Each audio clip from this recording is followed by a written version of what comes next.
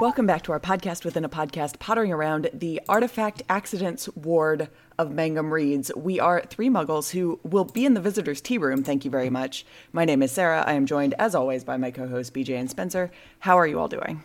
Doing well, Sarah. How about yourself? Just fine. I just want to get out of this, get it out in the forefront. I was right. Mm-hmm. I was right, and I was right. I was right to be obsessed with the portraits. I knew that there was something else going on, and my continued questions. Sarah, you did a great job because I did not suspect that I was barking up the exact right tree, and you were trying to avoid spoilers when you're just like, stop asking about this. This is a 5-book payoff at this point. Can we all just acknowledge that this is possibly the longest running question series we've had? This is in the category of things of where, BJ, I really appreciate that you're occasionally right about these things. I also really hate it because it gives you the most utter smug bragging rights forever. It's like, oh, Spencer, you're doubting me here? Remember the whole portrait thing in Harry Potter? Just saying. This is going to be 30 years from now. You're going to be bringing this up about something. Oh, yeah. I will say, and I think that, Sarah, you're going to be a little bit unhappy about this, but this might have been my favorite scene in all of Harry Potter so far, of Dumbledore basically saying, I have all of the previous headmasters at my disposal for a spy and informational network. You are pledged to me. Now do my bidding. I'm not mad at it. It's a hell of a flex. So we are on chapter 22 of Harry Potter and the Order of the Phoenix. The chapter title is St. Mungo's Hospital for Magical Maladies and Injuries. We have some segments that we do here. We have a rapid fire recap, BJ's Wizard Wheezes, Newbie's Notes with Spencer. We award house points, and then there are questions and queries and qualms and quibbles, although I would argue that there should not be any of them because we have major questions that have been answered about the portraits, and so we never have to ask them again. Well, not those questions. There will always be others. Let's Sarah, all take a victory lap and move on. Well, but before we ever could do a victory lap, Sarah, this is, by sheer number of pages, gotta be one of the longest chapters we've done in a while. It's a solid 25. It's chunky. It's a chunky, hefty... What other fat-phobic terms can we use? Because apparently that's a thing we worry about now, too. Bloated. Bloated. It is... Well, I don't know. It's pretty dense. Yeah, I'm thinking more heifer. There's some muscle mass here. Yeah, and I am not on a good streak with these rapid-fire recaps. So I think I can get this under 2 minutes. I'm going to go straight under 2 minutes, see if I can get, as Spencer, you learned in another podcast that you do with my husband, I'm going to see if this can be a get-right game for me. I have such hopes. We will see what you're able to accomplish. All right, 2 minutes set. The stopwatch is ready when you are. They troop up to Dumbledore's office, and McGonagall prods Harry to tell Dumbledore about his dream. He tries to do so, but gets increasingly irritated that Dumbledore won't look at him. Dumbledore latches on to the important question, where was Harry in the dream? He has to admit that he actually was the snake. When Harry says Mr. Weasley is seriously injured, Dumbledore launches into action, dispatching headmaster portraits to their twins in the Ministry. Dumbledore asks him questions of a cryptic instrument, and then Headmaster Everard returns, having ensured someone found Mr. Weasley. Then Dilys comes back, confirming he's been taken to St. Mungo's. Both say he looks bad. McGonagall goes to tell the other Weasleys, and Dumbledore struggles to wake up another portrait, Phineas, whose other portrait is none other than the empty one in Grimmauld Place. He's sent to warn Sirius that they're on their way to the house. The Weasley kids come in, and Dumbledore sends them to Sirius by portkey. Just as they're leaving, Dumbledore finally looks at Harry, and Harry's scar sears with pain, and he feels an overwhelming hate. At Grimmauld Place, Sirius and the kids demand to know what happened, and Harry tells them about his dream, but skirts around where he was in it. After heated discussion about how soon they can get to St. Mungo's without it being suspicious, they settle in, giving Harry plenty of time to wallow in his guilt. Mr. Weasley comes from the hospital Mrs. Weasley comes from the hospital early the next morning, Arthur will be all right. And horribly for Harry, she's grateful to him for sounding the alarm. Harry pulls Sirius aside and tells him the real story, including the last moment with Dumbledore, but Sirius brushes it off. They head to St. Mungo's with Tonks and Mad-Eye as guards, where they're directed to the creature-induced injury ward. Mr. Weasley looks remarkably well. They just can't take the bandages off or he'll bleed out. He skirts around saying what he was actually doing when the attack happened. When the kids are shooed out so Tonks and Mad-Eye can go in, they pull out the extendable ears and listen in. They can't find the snake, and everybody's worried about Harry. In fact, they're worried that Voldemort might be possessing him. When they pull the ears away from the door, everyone's staring at Harry in something like horror. Oh, wow. I overcorrected on this one. Time to spare. 142. 142-13. You should have made a bet, Sarah, but you got your points. I would not have. I would have lost the bet because I would have put too much time down. I did not think, when I cut some stuff out of that summary, I did not, in fact, think that I was going to make it down that far. But in light of those cuts, we run it by BJ. BJ, was the summary sufficient to meet your proper Slytherin standards? If you feel that amputating Mr. Weasley's leg would be an appropriate treatment, then you successfully did a recap of the chapter. Sometimes that's all you can do, BJ. Although we're healers here, not doctors, so... I mean, if he only has one, then... All right, BJ, what are you wheezing about? I have some wheezes. I like that we're being consistent, that Professor McGonagall's in a tartan. House dress, I assume. I have to readjust my headcanon for her being Scottish, because she 100% is, and it doesn't come through in anything else. I'm pretty sure it's because J.K. Rowling has no idea how to write a Scottish accent, and so it just wasn't going to be in the cards. But she 100% is. She absolutely is. I feel like the only people who actually get accents are Hagrid and legitimately foreign people. Yeah. And they're not great. No, well, no, I was not going to stretch that far in my assessment. It does make you ponder what realm of British accents, because there is a hell of a range of British accents. Rowling is just deeming normal enough to not be accented on the page. Like, do we reach a level of complete incomprehensibility to Americans in that just realm that she's like, sure, yeah, that's basically British standard? I don't think she is considered Americans at all in any of her writing. And quite frankly, at this point, I am uncomfortable discussing what Rowling considers quote-unquote normal or not in any way, shape, or form. Okay, yeah. We're struggling over here sometimes. is a great turn of phrase that has no real bearing on anything, but is very amusing to me. What I talked over you, BJ. What turn of phrase was it? A mundungus-like whiff.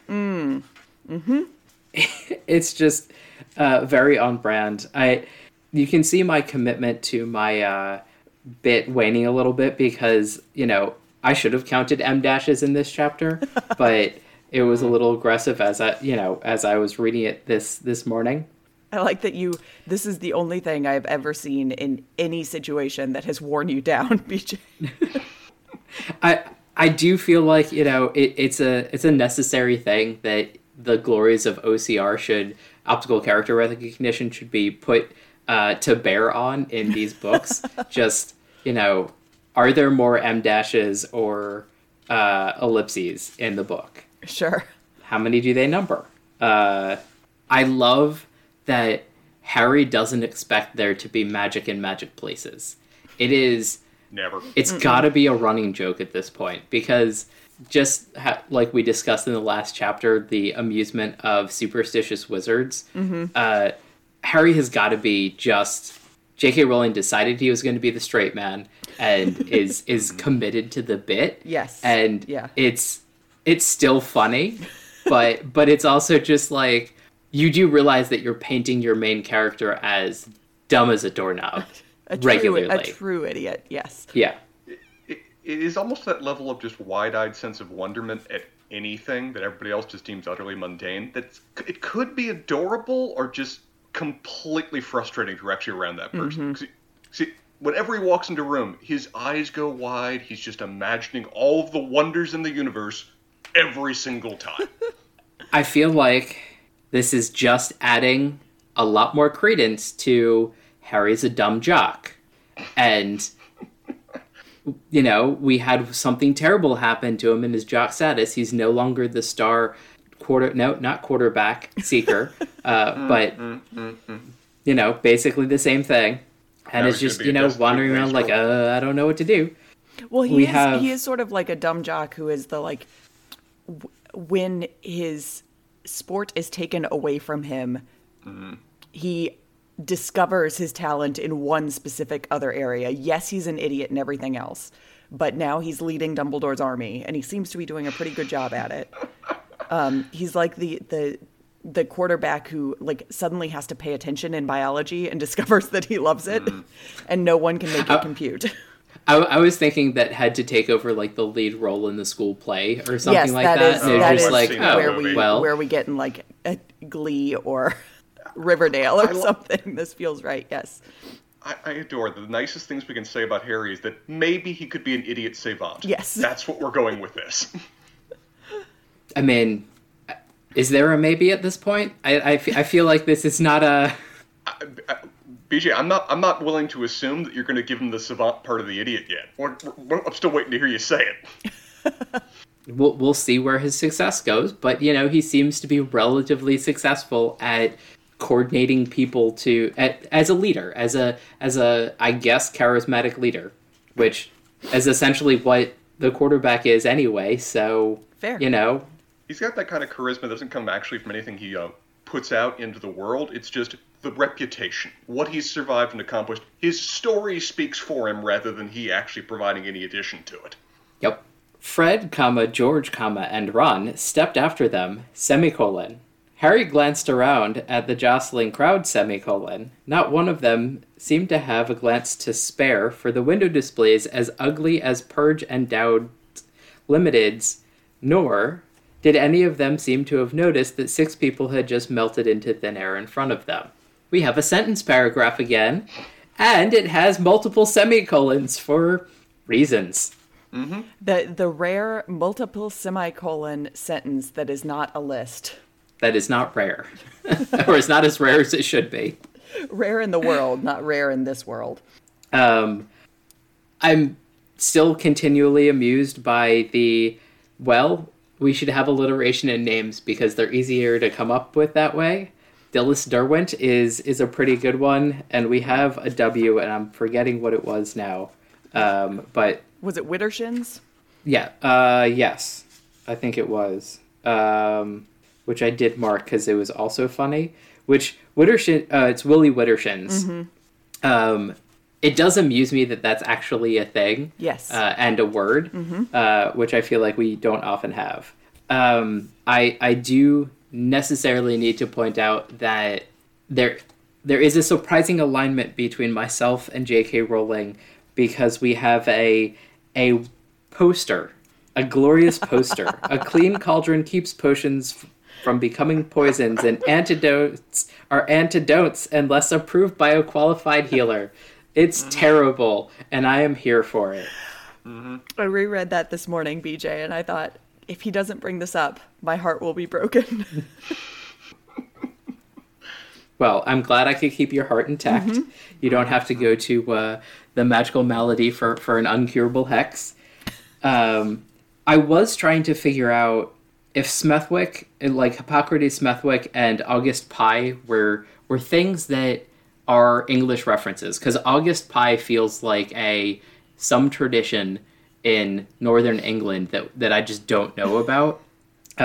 It does make me a little sad. To continue, this was a great chapter for me, by the way, of all of the things that are going on and all of the wheezes that I have. This was high up there. Yeah. So Spencer, do you think Urquhart is a Lord of the Rings reference? I don't. I mean, even though it's the Entrelic spelling curse that this Urquhart, no, not Urquhart. I still don't. Still gonna go with no. Okay, fair enough. I think that's all I have. But that this was a solid chapter in terms of things actually happening, and I feel like we're back to true. Maybe not true form, because it's usually in chapters that nothing happens, where we get all of these entertaining little things, but, like, This is your best of both worlds, Harry. This is a good chapter. These chapters, I feel like your wheelhouse is these chapters where we find ourselves in a new magical location, where we are allowed to just have a lot of weird ass stuff going on in the background.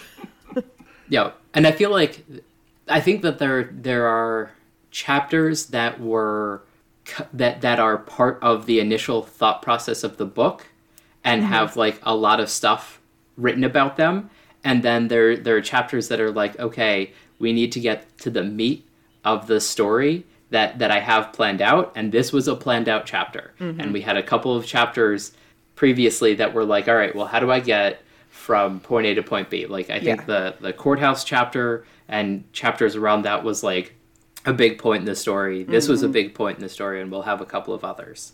But... Well, coming off BJ describing this chapter as being his catnip, my first thing that I really liked about this was McGonagall just casually shooing away Mrs. Norris just because she's in the hallway and around. I'm now convinced that there's just this elaborate nightly feline rivalry that's just going down the halls of just strict territorial battles for certain aspects of Hogwarts. Nope, there is no battle. There is absolutely no battle. There is a, this is my castle and I allow you to be in it because we have a groundskeeper, basically. But McGonagall is top cat and won't have anyone else suggest otherwise. Of course. McGonagall doesn't even need to mark her territory. Miss Norris knows. Man, we're going down a weird rabbit hole of fan fiction with that one. Next thing I found, just it tickles me. I want to see fan art of it. Is Sleepy Fox. Yes. Sleepy Fox with a wing over his face.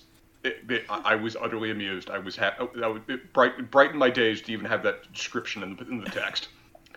One thing I really do love. I love every time we see Dumbledore, every time we interact with the person, how controlled and patient he is in terms of questioning them, guiding them to the point. He's such a wonderful professorial way of doing it, of where he's not to rush, he's not here to browbeat you. His just measure of control just brings other people down to the same level as he goes about it. And that aspect of discipline is something I've always quite enjoyed. So his tone and questioning of Harry's at an 11 because Harry is always at an 11 when he's trying to convey information to other people, which does not assist the process. And Dumbledore is just so unrattled by it and is just asking necessary, simple questions that it has the natural effect of bringing Harry back down to a communicative 5. I also think... It's consistent and I like it. I agree with you. I also think that Dumbledore has learned how to control his frustration by being quiet and staring at his hands. And this was a, sweet Jesus, this child we've been through this for 5 years now. I don't understand why he doesn't just trust me at this point, because I've been here for it. Well, yes. Overarching, yes, I agree with you, BJ. But there is a lot of weirdness in this scene that I am sympathetic to Harry with Dumbledore refusing to look at him. That has been going on over the course of the book. Yes, will there turn out to be good reasons for Dumbledore to have done this? Probably. All evidence that we've had so far suggests yes, but... Oh, that makes sense. I'm thinking it's in some way connected to the whole possession rumors and Harry, looking to possibly, murder him through impulse kind of thing. Those are our connecting data points, at least in this chapter, but we'll find out more. Oh. BJ has thoughts? Other thoughts I can know about? No. Taunting. Is the distinction between whether these are theories you're putting forward and things you think you know from other places? How those mix together. Well, I have a question that I think I can ask without any spoilers. Save it. And I will. It is not time for questions. Spencer, continue. BJ, as you said, we had no idea. Well, you had an idea, you had an idea how the portraits worked. I don't think you had put two and two together that all of the headmasters were assembled in the same room like Dumbledore's A-team, ready to, go out in the world where necessary. We did talk about him getting advice and other things from them previously. But I didn't have they were the spy network. But I had, anyway. It's a resource beyond compare. They've got access to basically every institution and just random houses throughout the world. They're presumably, if their painting entity in any way mirrors their actual original form, an incredibly competent collection of wizards from time immemorial. And as just an advisory board, as people you can consult on a constant basis, they've seen it all, they have done it all, and they hopefully know it all, too. I just realized that it's way more powerful than I had thought about, and I hope it's used, but I bet it's not, because chocolate frogs are everywhere. With those pictures of prior headmasters and all like powerful wizards and everybody else, and yeah. Well, we have talked a little bit about the kind of like chocolate frogs are kind of different because they're not like paintings. Yeah, the relative amounts of magic that go into different reproductions of people. It's specifically come up in like the tiered. newspaper. Yeah, the newspaper. Yeah, it's like paintings, quality photographs, newspapers, and then probably like chocolate frogs are were printed on a dot matrix printer, so like it doesn't. Yeah, paintings are practically like a what dreams may come level of just interconnected levels of reality on a constant basis. They are a portal to parts uncontrolled.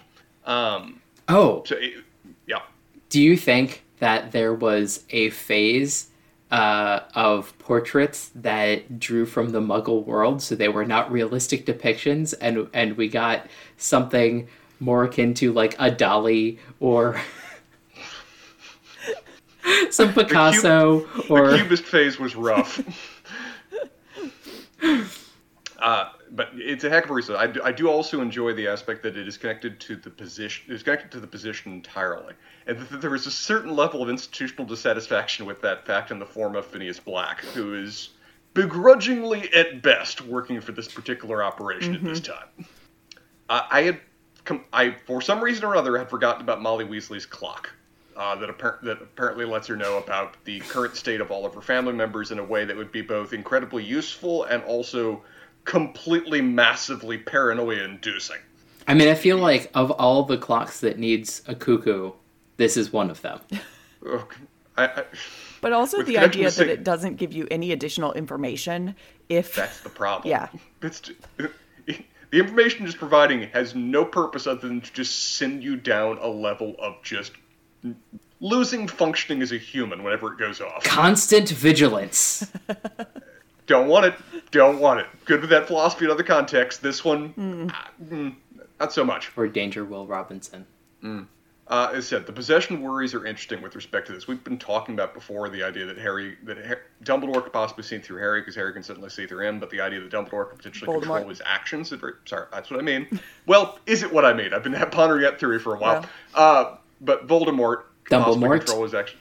Yeah, there's overlap. Voldemort could potentially control Harry's actions as a new addition, and it is... If this is something they're worried about, I'm going to accuse them of being overly blasé in terms of not addressing it, dealing with it, or discussing it. Because this should be front and center. This is not something that should be kept from Harry. This is not something that should be just pondered when everybody else, people walk out of the room. And pondered fairly openly, too. Like, this has been a recurring topic of conversation. This needs to be at the foreground. And I'm very curious as to why it hasn't been. I mean, I think it's a question of, how many people think that possession is possible and if that's a real thing. And, I mean, I think you sort of just get to the crux of it where, like, how many people would actually know about it and be, like, interested in that stuff? Because, like, we know that the immediate circles that Harry is running in right now. Maybe, but, like, it really depends on, like, what the Defense Against the Dark Arts, like, training has been and who knows about things. Because, like, we're talking about, like, curse-level stuff that's, somewhere in that unforgivable curses level. Mm-hmm. And I don't think any of them are really possession-like. No, I mean, there is a sense that, like, part of the reason they're not acting on these suspicions is that so much of what happens between Harry and Voldemort is just, like, nothing anyone has ever really seen before. Like, it's kind of unprecedented how it's working. Mm-hmm. There have been hints about it, or pieces of it in other kinds of relationships, but like they're kind of flying blind on guessing what might be going on. I feel like in a somewhat less warm and cuddly world, Harry would just be strapped into a pool like Minority Report style, just so they'd be constantly monitoring all the sources of information that would be coming from that, particular means of unique connection. Yeah. And I think they still should, actually, but gonna feel that that's not gonna be part of where the story goes here in a bit. Probably not. Creature is the worst, and it's good I'm reminded of that every now and then. I mean, like, at a certain point, killing him would both be satisfying, and also he'd probably view it as you doing him a favor, so just serious, at some point snap, and I won't miss him that much. There is a constant war going on inside the Weasley family on the subject of trying to make those bastards see sense. They are obviously heroes of the story. They are always going to be on the side of good. They're always going to be fighting for it tooth and nail. But man, can they be short-sighted as all hell when there's some sort of emotional tension going on. But Friend George saying, I don't give a crap about your order, and just wanting to just charge in and potentially reveal everything, is very in character and equally frustrating, and just almost indicative of the entire Weasley family.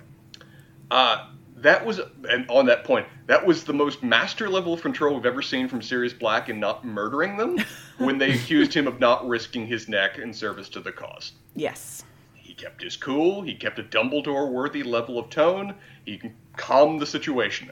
I didn't know he had it in him. I'm impressed. I feel like he's been having semi-regular tea with Molly at this point, and it's been really good for his character progression. Sure.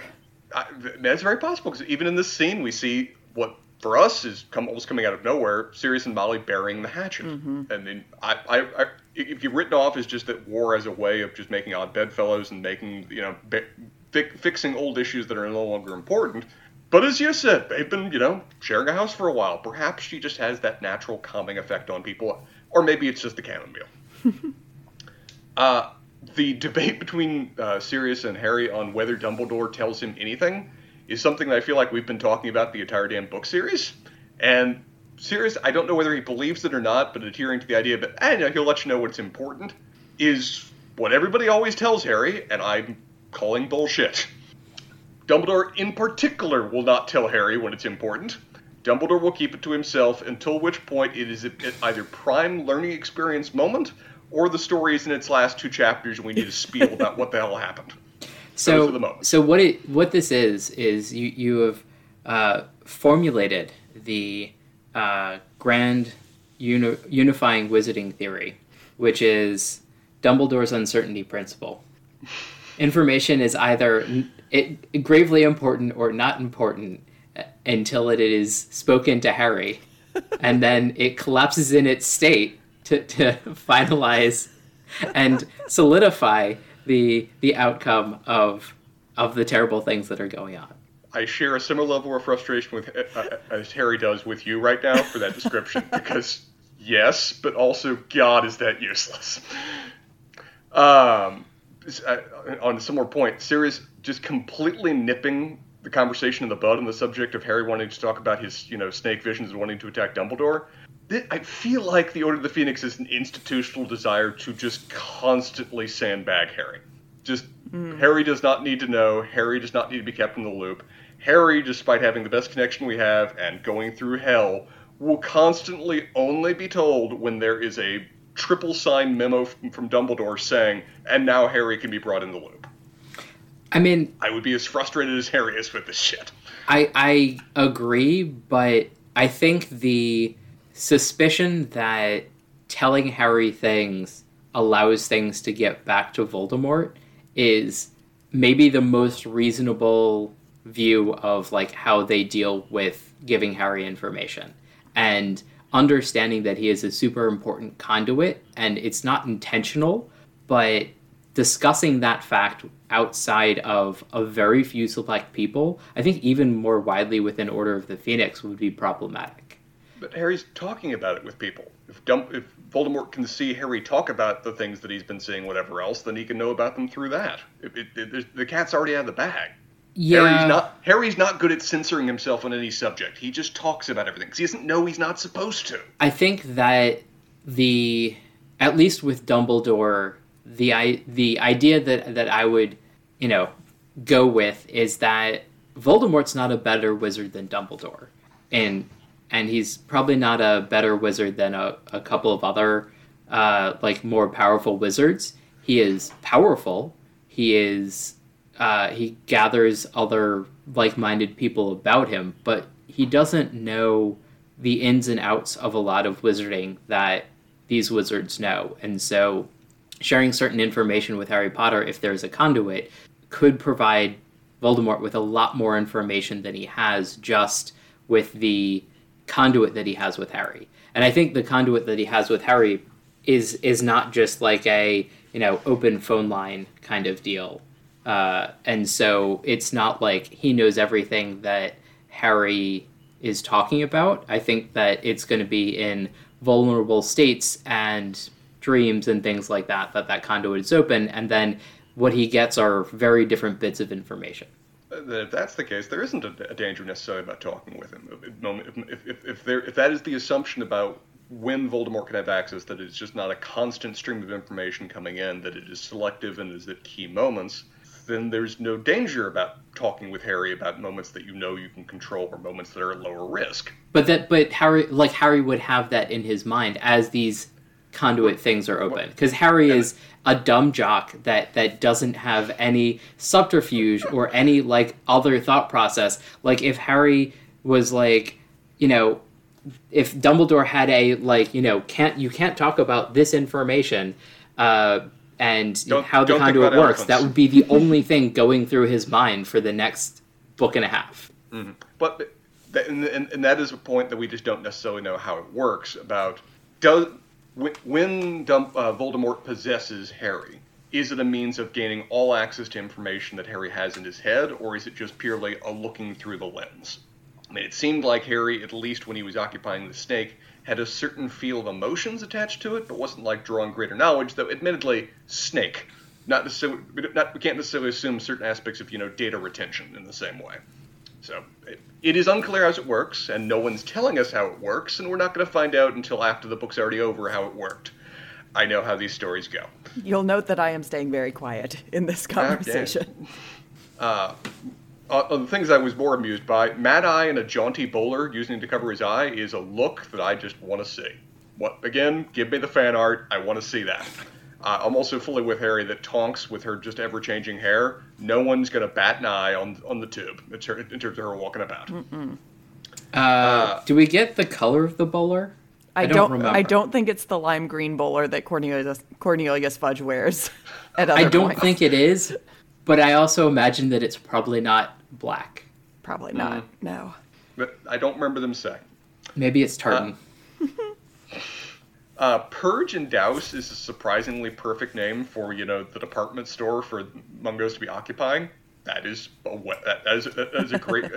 great pairing for a medical institute. Mm-hmm.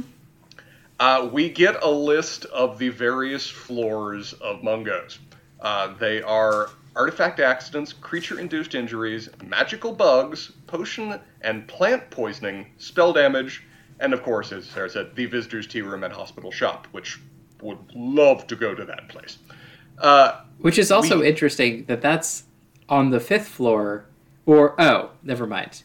I was about to say something that was incorrect. The welcoming witch is at the entrance, not on the 5th floor, and I was going through it and misread it. I do appreciate that almost everything has an etc. other than the excitement that J.K. Rowling had for Scrofungalus, and it was just I am going to list these things out and not etc. this because I came up with something great and we're not going to yada yada. In terms of the two patients we have up front, the steam whistle witch, and what may be the most horrifying thing I've had described in a text in a while, the vibrating bell guy. That had to grab himself by his ears to stop ringing. Mm-hmm. That's horrible. That is utter... No, just shoot me. I don't want to endure it for another minute. I really want a house-like TV drama set in St. Mungo's. This is everything completely. I want. Well, I was just curious from an organization standpoint, where do you think those two, that wizard and that witch, would be going to of the various rooms that we have, floors we have? So I'm pretty sure that the bell one would be a magical bug because it's probably contagious since he has the clap. Oh, you genius! Not even gonna be annoyed. That was clever as all hell. So yes, Approved, this is an STD. But I mean, it's both of these are very unique conditions we've never seen before, and so I was pondering whether it didn't seem like this is a creature. If there's a creature that bites you and you turn into a vibrating bell, the world is horrible. They feel like they both could be artifact accidents too. That's true. This is either very unique spell damage or artifact accidents. The line from, I think it's Ron, about doctors, those muggle nutters that cut people up, nah, they're healers, gives me such wonderful Dr. McCoy Bones vibes from Star Trek The Voyage Home, about him talking about, don't leave Chekhov in the hands of 20th century medicine. What is this, the Dark Ages? That tickled me. The poison from the snake keeping the wounds open. That is a thing. Certain snake venom does actually do that. For example, the Waggler's pit viper is being heavily used in research to actually prevent platelet clotting. Which I remember reading that article a few years back, double checked, it's like, oh yeah, that is a feature. It also reminded me that, you guys ever heard of the Mad Monk Rasputin? He was famous and he got into the You mean the Russian satellite? What? Destiny. Oh, yes, sorry. I haven't thought about that game in a minute. But he got into the Russian court because he had seemingly magical healing powers, particularly with respect to Tsar Nicholas' son Alexei, who had hemophilia and would not stop bleeding. And he could talk to the kid, and suddenly his blood, he would be able to clot and would be able to stop bleeding, and his bruises would stop expanding. So modern scientists have looked at it and said, probably the best thing that he did, because he did have a profound effect, was prevent doctors from getting in the room to actually treat the kid and just let the kid stay alone and be calm for a minute. Because the primary means of treating hemophilia during that period was to give them aspirin, which has the effect of causing blood not to clot. Man, isn't it fun what medicine learns over time through lots of people dying. But reminded me of that. And also, just another example, there is no justice in the world. They finally caught the toilet vandal, and he bribed the officials and got off. It's like, Ron's dad is just dying inside right now. His plan, his goals throughout the entire book, he was off camera for it, the guy got caught, and then he just bribed officials. But there is hope. His doorknobs apparently may finally sink him. But that is all I've got in terms of notes. There was a lot going on in this chapter, but I feel like between the three of us, we've addressed most of it. Yeah. In light of that, Sarah, a lot of characters, a lot of things going on. Who the hell wins and loses this chapter? Yeah, I mean, I think we've got some options. I did actually put a little bit of thought into this for once before we got to this moment. I am, of course, open to suggestions, but I want to put forth as one of the winners of this chapter, Sirius. Yep. That is a good call from what we saw. The man is healing, improving, turning over the leaf, whatever we describe it as, but he is almost a completely different person than where he was a couple books back. And he gets the kind of immediate gratification of Harry and all of his friends are back in the house, and they have to spend Christmas there. And he's back in the good graces of Molly Weasley, Correct. Which, not being in her good graces might be worse than being a target of Voldemort. This might be another sort of let's keep track of where Hedwig is situation. Where are you in your standing with Molly Weasley? Will tell you a lot about how your day is going to go. I hadn't thought about it, but everything is coming up serious in this chapter.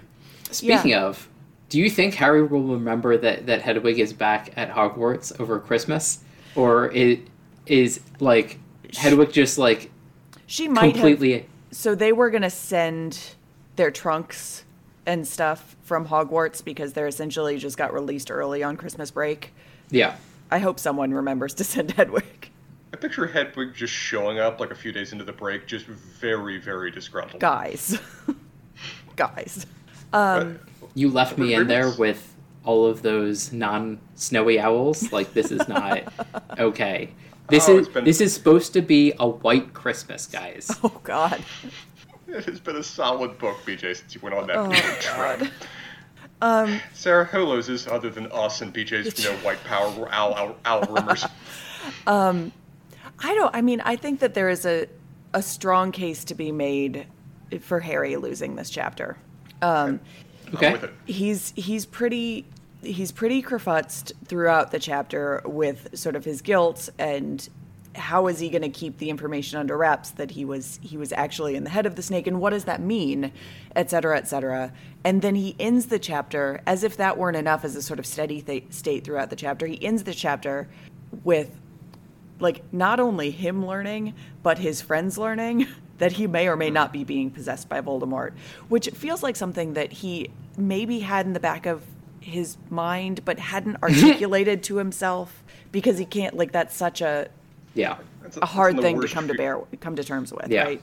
Yeah, that's in the worst fear category right there. Yeah. It's like, I think that go ahead, Spencer.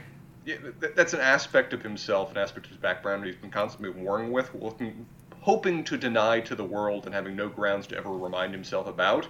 And so to have friggin' Mad Eye, who probably knows better than anybody what's going on with respect to this, say, oh yeah, that's almost certain, that's quite possibly what's going on here. Just casually talking with the rest of the Order as if it's out there and they're all also discussing it. And then have all of his collection of friends here at the same time. Proper nightmare. Yeah. I think it also brings up some of the uncomfortable and doubts and everything else surrounding, like, the culmination of the last book and what came out from the Daily Prophet with, is he in collusion, and, where does Harry stand in these things? And for him to go from, like, I am on the side of good and opposing to maybe my visions of Voldemort are a little bit more both ways. I think he might have had some doubt at some point, but, this is really taking that to the forefront. Yeah. I just wanted to say, I think Mr. Weasley needs sort of an honorable mention of loser of the chapter, because, he is basically bleeding out to death. Like, yes. He's a sieve. But, yeah. But I will say, yes, but he is in good spirits.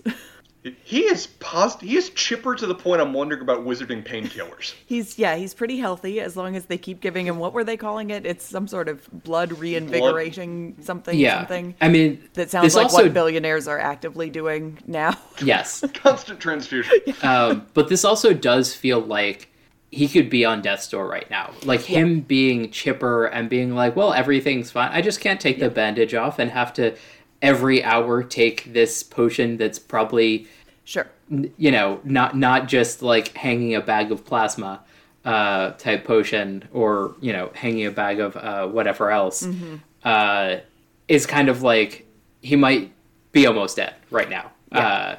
Taking a stiff upper lip to its logical conclusion. Yeah, if they were a family that was more built around hiding what their actual feelings were, my assumption would have been that he's just kind of maintaining a strong face for the sake of his family, and is almost having a forced element of cheerfulness there. But the Weasleys don't do that shit. No, the man's just positively happy that he's talking with his family, and not at all. They do from the subject of he has just an open seeping wound. Because, well, the whole Weatherby situation, I feel like, he does do that. Weatherby does that, or the family, Mr. Weasley around Percy. Well, but that is so pointedly a out of character kind of moment that is so much how they would not normally react. It stands in stark contrast to how they normally go about themselves. That the fact that there is any area that is just not subject to discussion is immediately a closeout is itself revealing a problem, because that is just not the norm. Yeah. But they also have, like, a relatively happy, good life. So, like, there isn't a whole lot of, this terrible thing happened and we have to deal with it. It's more like the biggest problem is children dealing with chores and throwing gnomes.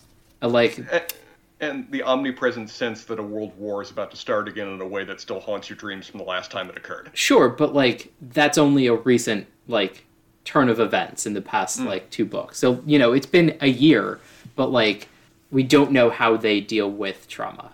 We don't. And we have gotten, to be fair, some indications that the trauma really is A, seeping in, and that B, they might not be dealing with it that well in Molly's scene from earlier in this book with the boggart. Yep. As Harry kind of pointed out. Yeah. So, unclear. All we know is that right now, at this time, apparently blood replenishing potions may make you a little high for how cheerful. Maybe. So, he's doing fine. One way or the other. Yeah. It's all good. Great day. In terms of people who are probably not doing fine right now, Sarah, you ready to move on to questions? Yeah, let's do it. BJ, you said you had like 40 of them. I'm just going to let you go. No, I had one that I think I figured out how to ask. Okay.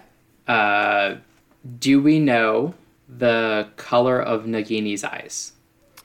Do we know the color of Nagini's eyes? Not as far as I remember. There might have been a description of them at some point, but I don't remember. I feel like, yeah. Okay. I know I just confused you, Spencer, and I am a little bit sorry, but not very. Yeah, I'm now rereading through certain parts to see, was there any description there? What the hell is BJ talking about? I unfortunately do have a little bit of information that I shouldn't. And yeah, I feel like the fourth book would be where you would go to see if there was a pre-existing description of them, because we see Nagini. Yeah. And that's sort of where my theories about why Dumbledore might not be looking at Harry during certain parts would come up, and it plays into a lot of other things, Spencer, which is why I'm being cagey about it. No, you've always been good in the past in terms of simultaneously taunting but also protecting me from spoiler information. So this tracks. At some point, you're going to have to listen to some of the episodes and get very angry about certain things that I and Sarah have said once they get revealed, and it's going to be so wonderful. The only reason I would do that is so that you can be in the rooms to see my reactions. I would not do it for my own amusement. It's unfortunate that I don't think that we have video of Sarah's faces every so often when certain things go in and she does the wide-eyed stare at me and you're just looking at your notes or something, and so it's not at all revealing. Me completely missing available information and possible hints and foreshadowing as to events to come, that also tracks. Sometimes BJ's drawing on information that is not currently available is the main problem.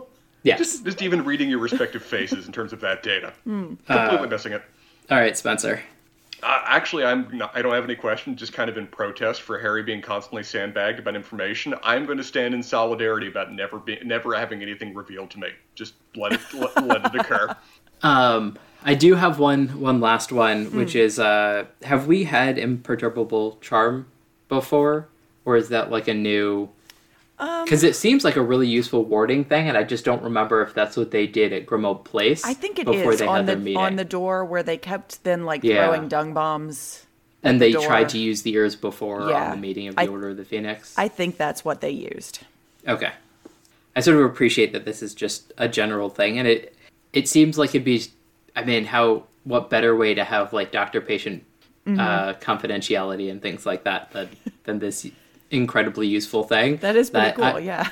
I also imagine practical application.